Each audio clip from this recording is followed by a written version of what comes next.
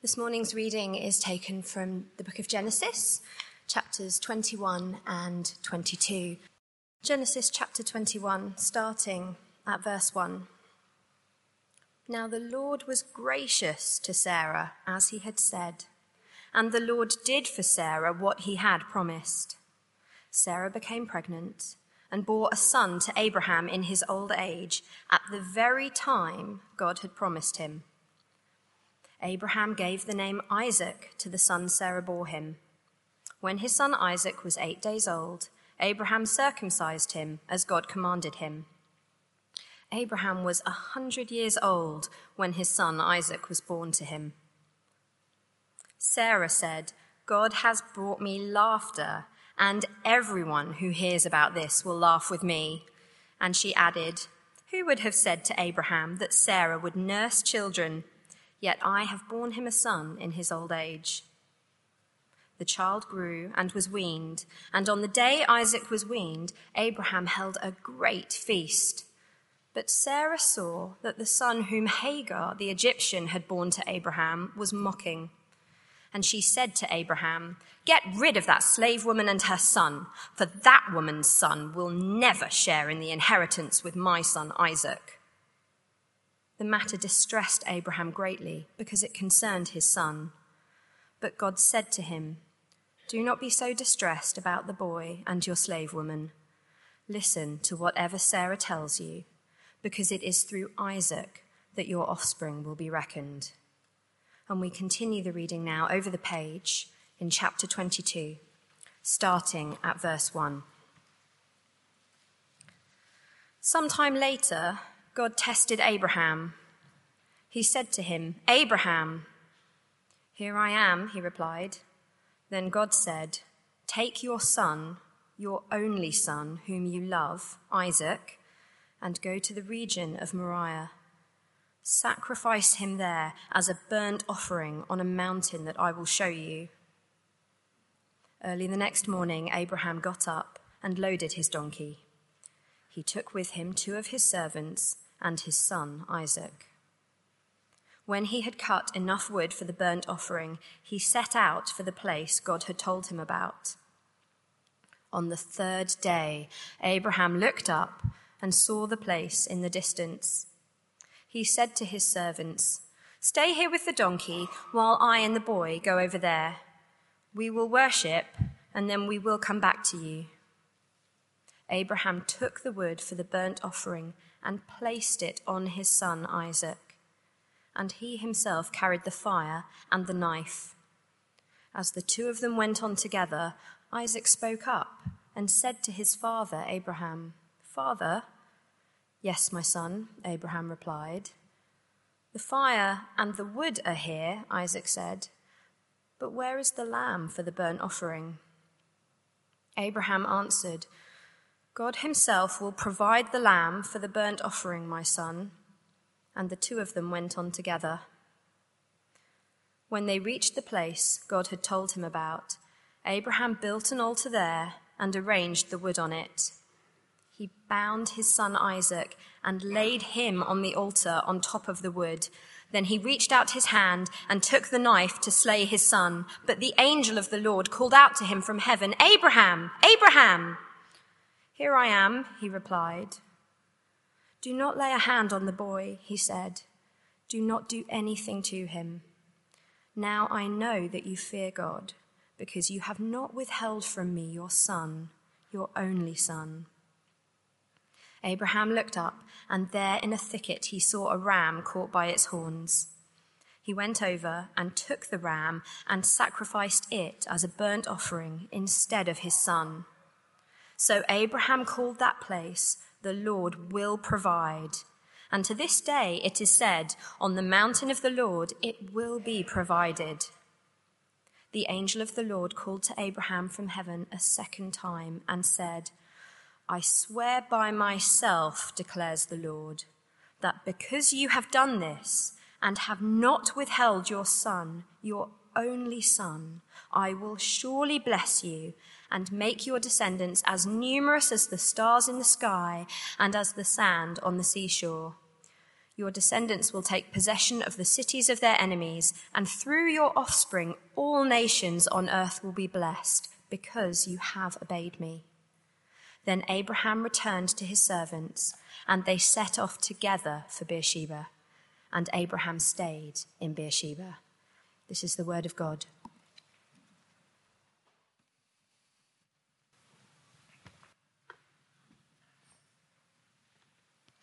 Thank you for giving us that extraordinary reading. And if you've not met, my name's Matt Full. It'd be lovely to do so at some point. If you're joining us, we're working our way through just this story of Abraham, chapters 12 to 25 in the book of Genesis, the account of his life as it's one sort of section in this book. In one sense, the climax today, although we have our final little look at Abraham next week. But let me lead us in prayer as we begin.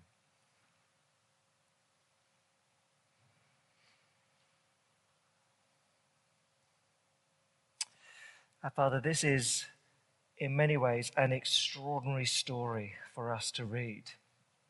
And we wonder what on earth you were doing. And we wonder what on earth Abraham thought he was doing. But thank you that your word is clear. It explains what's going on. And thank you that you've recorded this in such a vivid way to help us trust you. So, Father, as we look at this now, would we trust you? We ask in Jesus' name. Amen. I do think, actually, in all honesty, that this is, well, certainly I find it, one of the most difficult passages in the whole of the Bible. God asking Abraham to sacrifice his son, I think, is extraordinary. Worth asking perhaps what other people make of it. You may or may not know, in Judaism and Islam, this is a story of heroic faith.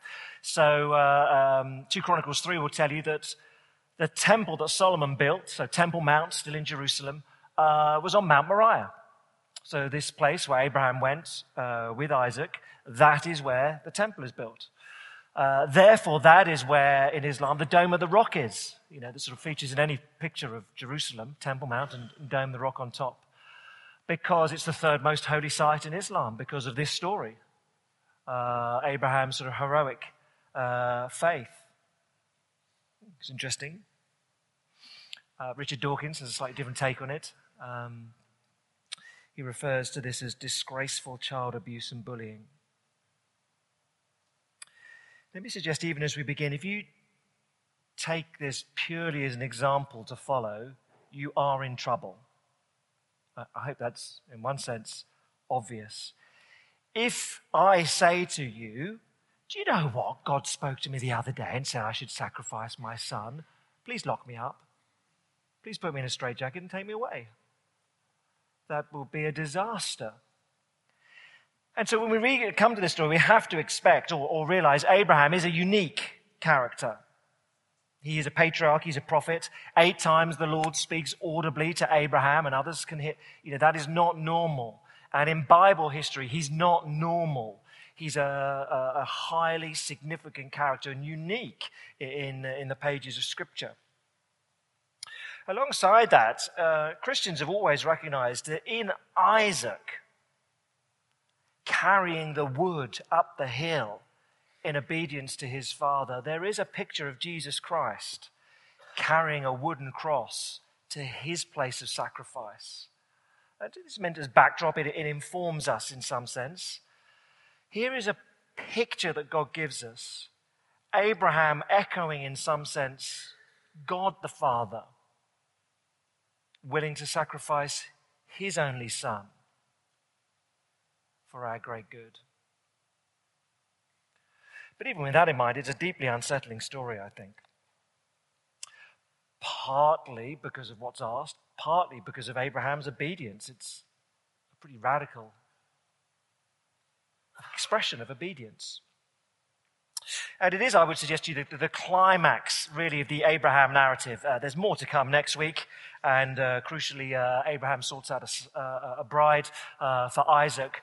But in one sense, that's the sort of epilogue. You know, the climax of the movie comes and then you go and see them all happily ever after. Here is the sort of dramatic climax where the bullets are flying, as it were. And here's because it works a little bit like bookends. In chapter 12, verses 1 and 2, chapter 12, verse 1 of Genesis, the Lord had said to Abraham, "Go up to the land I'll show you." And here in chapter 22, verse 1, it's go up. Sorry, verse 2 rather. Go up to the mountain I'll show you. We may not notice that, but it's the only two times you get that particular construction in the Hebrew. So the author, if you can read Hebrew, is saying beginning, end of what's really you need to know about Abraham. Chapter 12, then Abraham was told, leave your family, leave your father, and follow me. And here in chapter 22, he's told, leave your son to follow me. Although, of course, it doesn't work that way. Let's look it through it like this. I think there's a bewildering test, verses 1 and 2. There's exemplary faith, 3 to 10. Astonishing blessing, 11 to 19. It sounds so simple. I don't think it is, but let's have a go. Okay? Verses 1 and 2. There's a bewildering test for Abraham. Chapter 22, verse 1. Sometime later. Now, if you've been with us as we've worked our way through the narrative of Abraham, this is sometime later. Age 75, Abraham had been told, you'll have a son. He has to wait 25 years for the son. Finally, the son is born, Isaac. And that's what we had in chapter 21. And here, sometime later, he's clearly strong enough, Isaac, to carry a load of wood. What do we think of this? Let's say he's 16. Okay. Let's call him 16 years old. We're not told, but something like that. Now, straight off, we're told something that Abraham isn't. Verse 1. God tested Abraham. No, God doesn't say, hey, Abraham, I'm going to give you a test and let's see how you get on. He doesn't say that. He says, go, take. We're told it's a test. A test for Abraham's good. The Lord is not going to let this test get out of control. Obviously, God doesn't require the sacrifice of Isaac. No need for that. But in some sense, it's a test for Abraham's good. It doesn't quite come out in the translation, but verse 2, it is literally, then God said, please take your son, your only son, whom I love. That's a common enough Hebrew word, please. Only twice in the whole of the Old Testament does God use the word please. He normally just issues commands, and fair enough, he is God, I guess. He is the Lord of all. He just says, do this, do that, do that. Twice he says, please do this. The other occasion is when Moses is asked to lead his people out of Egypt. So there's some sense in which God knows when he's making an extraordinary request, a big ask. What is a big ask? A big ask. He uses the word please. So there's some acknowledgement here. This is not a normal, Abraham, I've got something for you to do for me today. Okay. It's not a normal request, Abraham. Please take your son. It's a big deal. And of course, this is a big deal. Let me say the obvious things. This, at the moral level, this is extraordinary. Go and kill your son. Well, God has already said very clearly in the Old Testament, murder is an abhorrent crime. Genesis 9, verse 6. If you murder another, well, you give up your own right to life. Murder is never, never, never, never acceptable, he says. So just on the moral level, this is a peculiar thing to ask. At the personal level, your son. Oh, let's really rub it in. Chapter 22, verse 2. Take your son, your only son. That's extraordinary. And then at the divine level, God has promised for years, for let's say 40 years to Abraham, you're going to have a son, and through this son, all the descendants are going to flow. You're going to be a great nation. You're going to have this son, Isaac. From him, the whole of the Bible history is going to run. So you think, well, hold on, Lord, you've promised that through this child, all the descendants are going to come, and now you're saying kill him. So just at all those levels, it's wrong. It's just wrong at every level. Okay? Morally, personally, biblical promise level. It's just wrong. And yet, he's asked to do it. Even for us as readers, if you have been here over the last few weeks, from chapter 12 through to chapter 22, we are waiting for Abraham to have a son. We wait 10 chapters. It's like quite a long time if you're reading it. When's he actually going to have his son? And you're sort of flicking through, when's it going to happen? In his life, it's 25 years. Just for a moment, on the human level, age 75, your wife is 65, Abraham is told, you're going to have a child. And he has to wait 25 years. It's 100. That's a long time of agony, of waiting.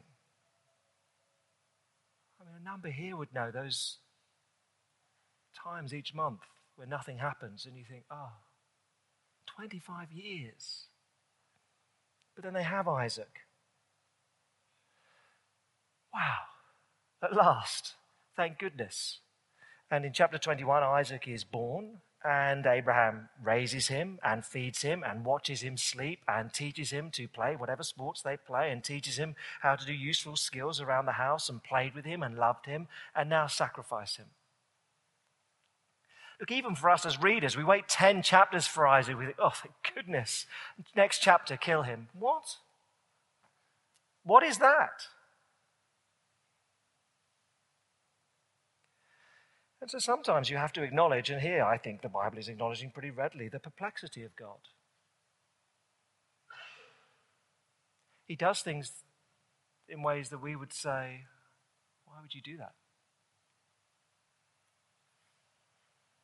Perhaps as Isaiah would put it, Isaiah 55, my thoughts are not your thoughts, says the Lord. My ways are not your ways. You're too right. When it comes to something like this, you're absolutely right. Abraham presumably thought leaving his family and all he'd known, age 75. 75 is not the time that many people go, yeah, I'll move continents and take my family and start all over again. Not many people do that. He probably thought age 75 was the hardest. And now age 100, can you sacrifice your son, your only son? And so as many would know, there are times in life when you cry out, Lord, why are you doing this? I can't take any more.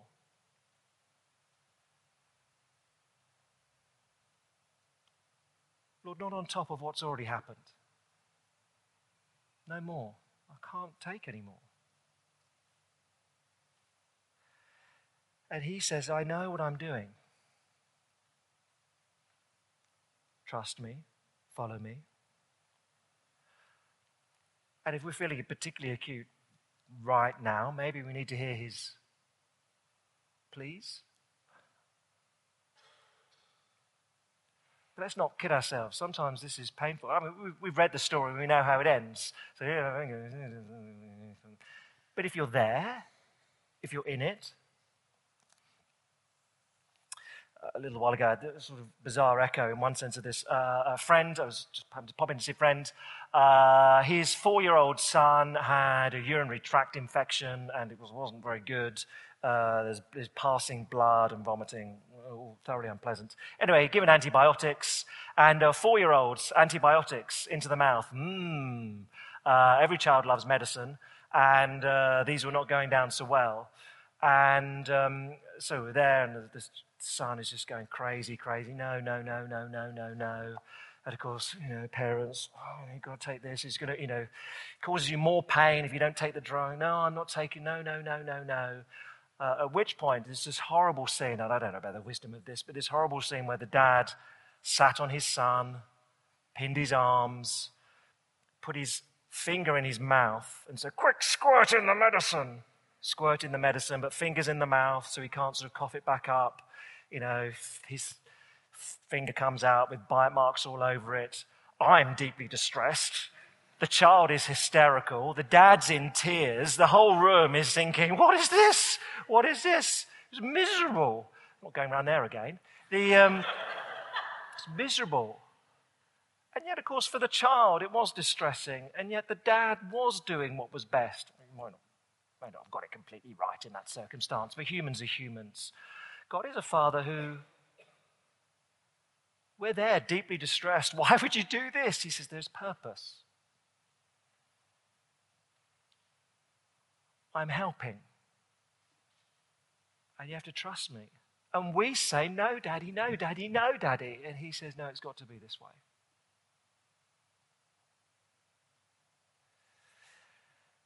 Sometimes we can't understand the Lord's ways.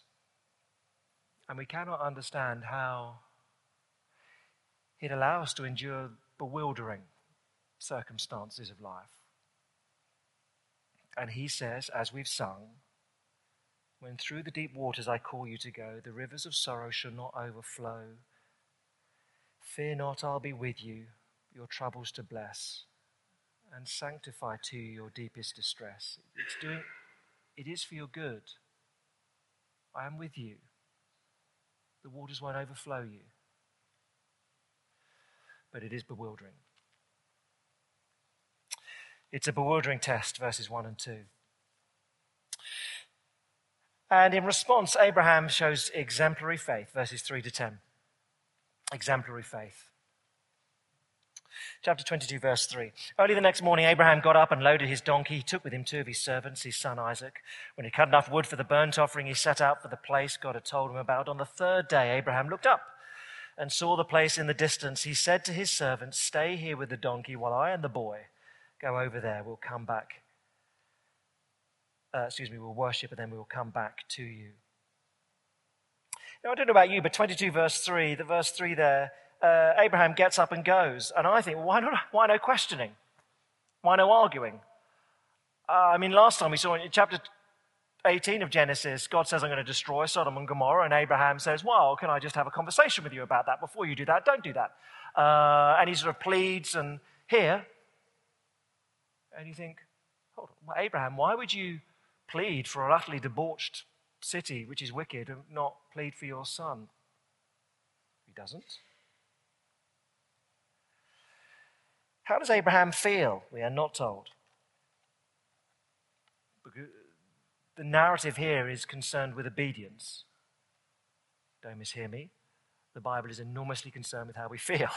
One said, much of the book of Psalms is there in parts to help us express how we feel and to inform how we feel and to shape how we feel. The Bible is deeply concerned with how we feel. Genesis 22 is not. It's concerned with obedience. There's no interview on the sofa with Abraham. How did you feel, Abraham? Doesn't give none of that. He just obeys. And there's obedience. That's a 3-day journey.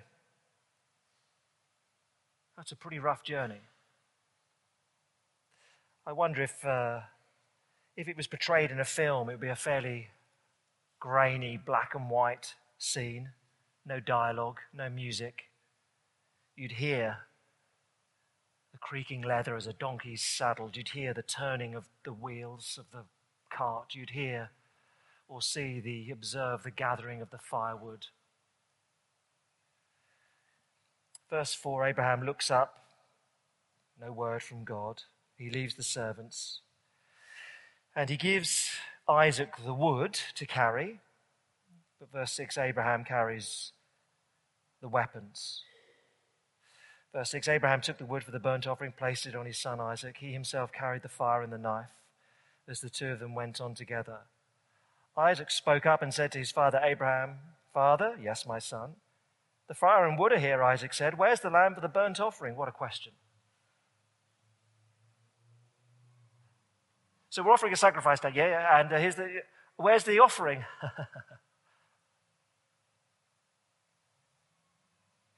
What a question. It's the only dialogue we have between Abraham and Isaac. Abraham answered, God himself will provide the lamb for the offering, my son. The two of them went on together. And then time slows right down in verses 9 and 10. You have 3 days, they get half a verse. Here, time slows right down. 7 verbs. when they reached the place God had told him about, Abraham built an altar there and arranged the wood on it. He bound his son Isaac and laid him on the altar on top of the wood. Then he reached out his hand and he took the knife to slay his son. It's meant to slow right down as we think, no. What conflict for Abraham? The son he loves, he's waited years for, he's raised. The son he loves, and the God he loves. There's the promise of God. Through Isaac, all your descendants will come. Here's a command of God that seems to contradict it. Extraordinary. Let me highlight two things that the New Testament would say we should note of what Abraham does here. First is this: he trusted God's provision. That's how Abraham could do this. He trusted God's provision. And the text reveals that. So verse 5, Abraham says to his servants, "We will worship, then we will come back to you. We'll be back," he says. Now, it seems to indicate he's expecting two of them to come back down the mountain. We'll come back. And again, verse 8, he does say to Isaac, "Oh, God will provide." So it does seem that Abraham really believes that. God will provide for him. He's not walking up the mountain thinking, how am I going to do this? He's not doing that. He's walking up the mountain thinking, God's going to provide. Any creatures? Any creatures? Any lambs? Anything? But he is thinking God's going to provide. That's how he walks up this mountain. And for you and for me, there's the key to an extraordinary trust in God. He will provide. You have to know that he will provide if you're going to obey him. You have to know that. If you doubt that, you'll disobey. If you trust that God will provide, you can obey. You have to know he'll give you what you need. We've got Hebrews 11. Hebrews 11 puts it this way. Golly, good luck if you can read that on on top of that. Let me read it for you. Hebrews 11. By faith, verse 17. By faith, when God tested him, Abraham offered Isaac as a sacrifice. He who'd received the promises was about to sacrifice his one and only son, even though God had said to him, "It's through Isaac that your offspring will be reckoned." Abraham reasoned, thought, deduced, recognized, got it. Abraham reasoned that God could raise the dead, and figuratively speaking, he did receive Isaac back from death. Abraham, how could you do that? How could you walk up the mountain with your son and a knife and the fire and think, oh, because I knew that God would provide. I knew that. Even if Isaac died, I knew he could raise him from the dead. I knew that. That's how I could walk up the hill. For you and me, in the complexities of life, we will not obey the Lord unless we trust he'll provide. In financial crisis, in relational crisis, in workplace crisis, you have to know the Lord will not tempt you beyond what you can bear, and he will always provide what you need. And so in this account, provision comes. The angel, verse 11, the angel cries out, "Abraham, Abraham, here I am. Do not lay a hand on the boy. Don't do anything to him. Now I know you fear God because you've not withheld from me your son, your only son." And here's the provision, verse 13. Abraham looked up, and there in a thicket, he saw a ram caught by its horns. He went over and took the ram and sacrificed it as a burnt offering instead of his son. A ram caught by its horns, presumably so there's no blemish upon it, no scarring upon the skin at all, because it has to be, in the later Old Testament system, a flawless offering. And it's a ram, not a lamb. Abraham said, oh, God will provide a lamb, verse 8. No, it's a ram here. The lamb comes 2,000 years later. Because here again is just a little hint, a little picture of Jesus Christ who comes as the Lamb of God to die instead of you and me, a substitute that we need. Says Abraham, he trusts God's provision. And the second thing the New Testament would emphasize, both his trust, but secondly, his actions reveal faith. So James 2 puts it in these terms. We've got James 2, verse 20. James is writing, you foolish man or people, do you not want evidence that faith without deeds is useless? You can't claim to have faith unless there's some obedience. Was not our ancestor Abraham considered righteous for what he did when he offered his son Isaac on the altar? You see that his faith and his actions were working together, and his faith was made complete by what he did. Obedience shows you have faith. They are just two sides of the same coin, biblically speaking. Obedience is trust. Faith. Obedience says, Lord, you know what is best. I have faith in you, not myself. Obedience is trust. It is faith. And when we don't obey, it's because we don't have quite enough faith. Something happened to remind me this week. I remember meeting a little while ago a bloke who designed, some people know it, a new generation body armor. And I met him, it was here on a Sunday, and he was just about to have a week of ballistics testing with the MOD and the Met Police, and they were going to fire off guns at this new generation body armor. It was fascinating to hear about. And I said to the guy who designed it, would you wear it and have someone shoot at you? Interesting. And he said, oh, this is just so much better than anything that exists now. This can take 12 rounds before it's no good. Most body armor, only after 3 rounds, it's no good, it's compromised. This can take 12 before it's useless. Well, that's interesting. Would you wear it and have someone shoot at you? Well, it's pointless, me doing that. I mean, the ballistics testing they do is far more thorough and less random than just wearing it and being shot myself. Yeah, but would you wear it and have someone shoot at you? Well, there's no need for that. No need for that. It was a slightly unfair question, probably, for me to ask him. But, of course, in one sense, in the end, there's faith. Do you really trust? Does your faith in your product issue in you trusting it? Acting, living it out. Obedience is faith. Obedience is faith made visible, faith in action, faith revealed. And here Abraham shows the obedience of faith. There is a radical commitment. So I guess the question for you and me is this. For the commands of God that we're struggling to obey, what do we need to do? We need to trust that God will provide.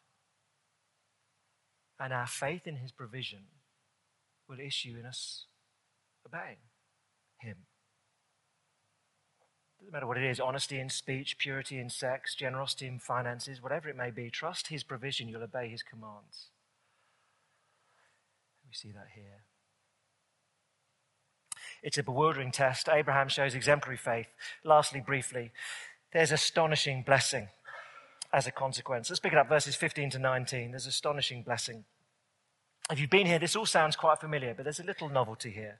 Verse 15. The angel of the Lord called to Abraham from heaven a second time and said, I swear by myself, declares the Lord, that because you've done this and have not withheld your son, your only son, I will surely bless you and make your descendants as numerous as the stars in the sky and the sand on the seashore. Your descendants will take possession of the cities of their enemies. And through your offspring, all nations on earth will be blessed because you've obeyed me.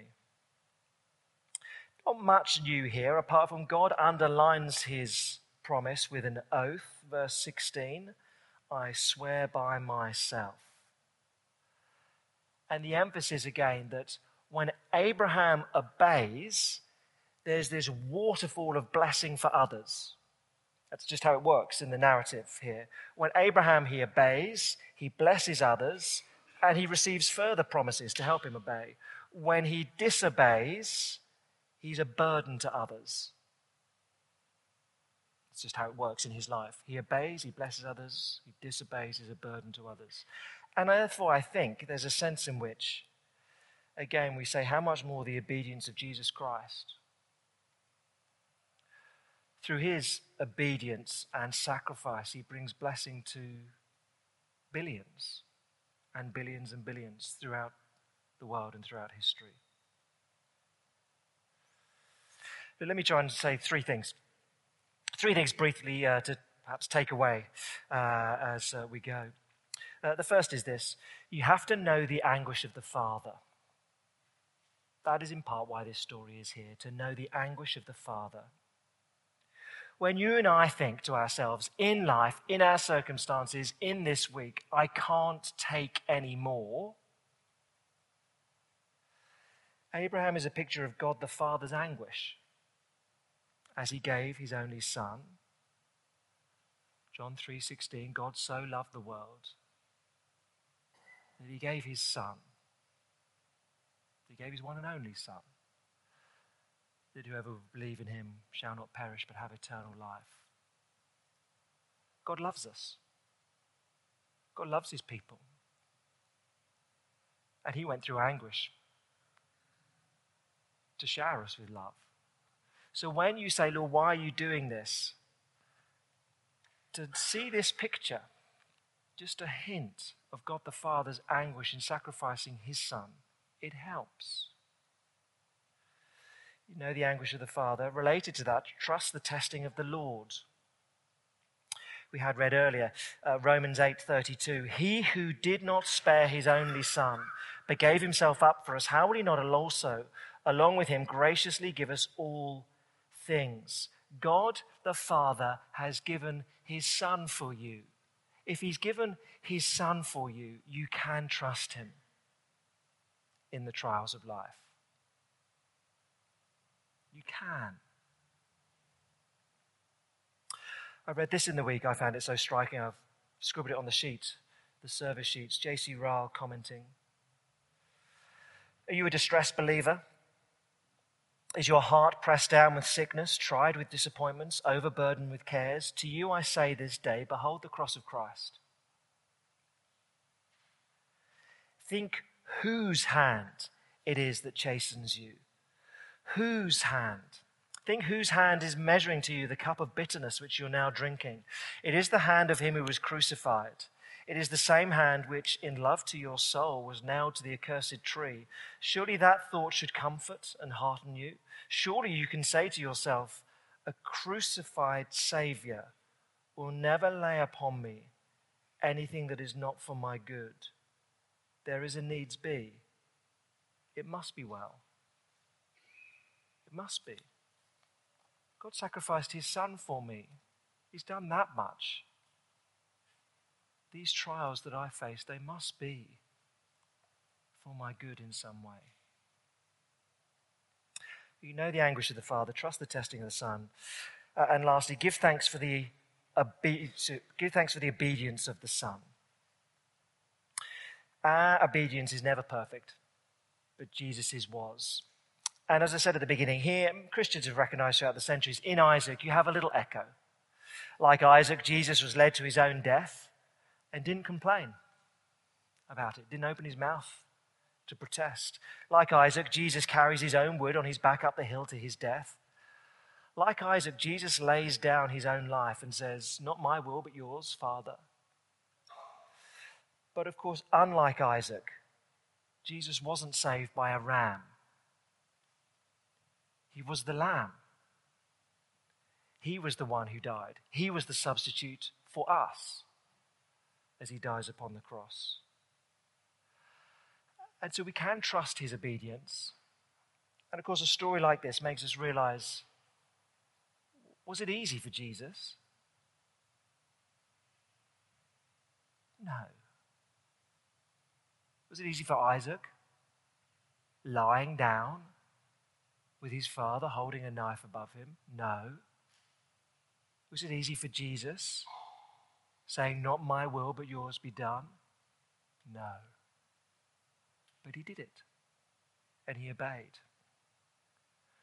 And so where you and I fail, we give thanks for his obedience. But know the anguish of the Father. Trust the testing of the Lord. Give thanks for the obedience of the Son. It is an extraordinary story. But we're given to understand a little bit more of God's love for us. His willingness to sacrifice for us so that we trust him and can obey him. Let me lead us in prayer together.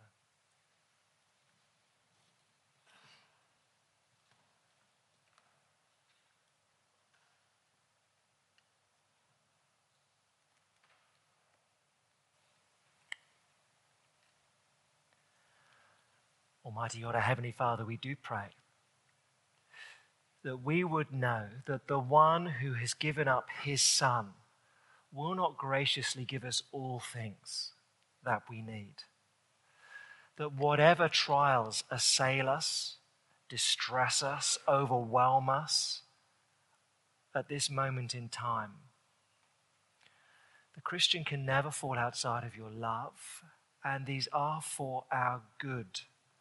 And we can trust you, for you are the Father who sacrificed his one and only Son for us to save us for eternity.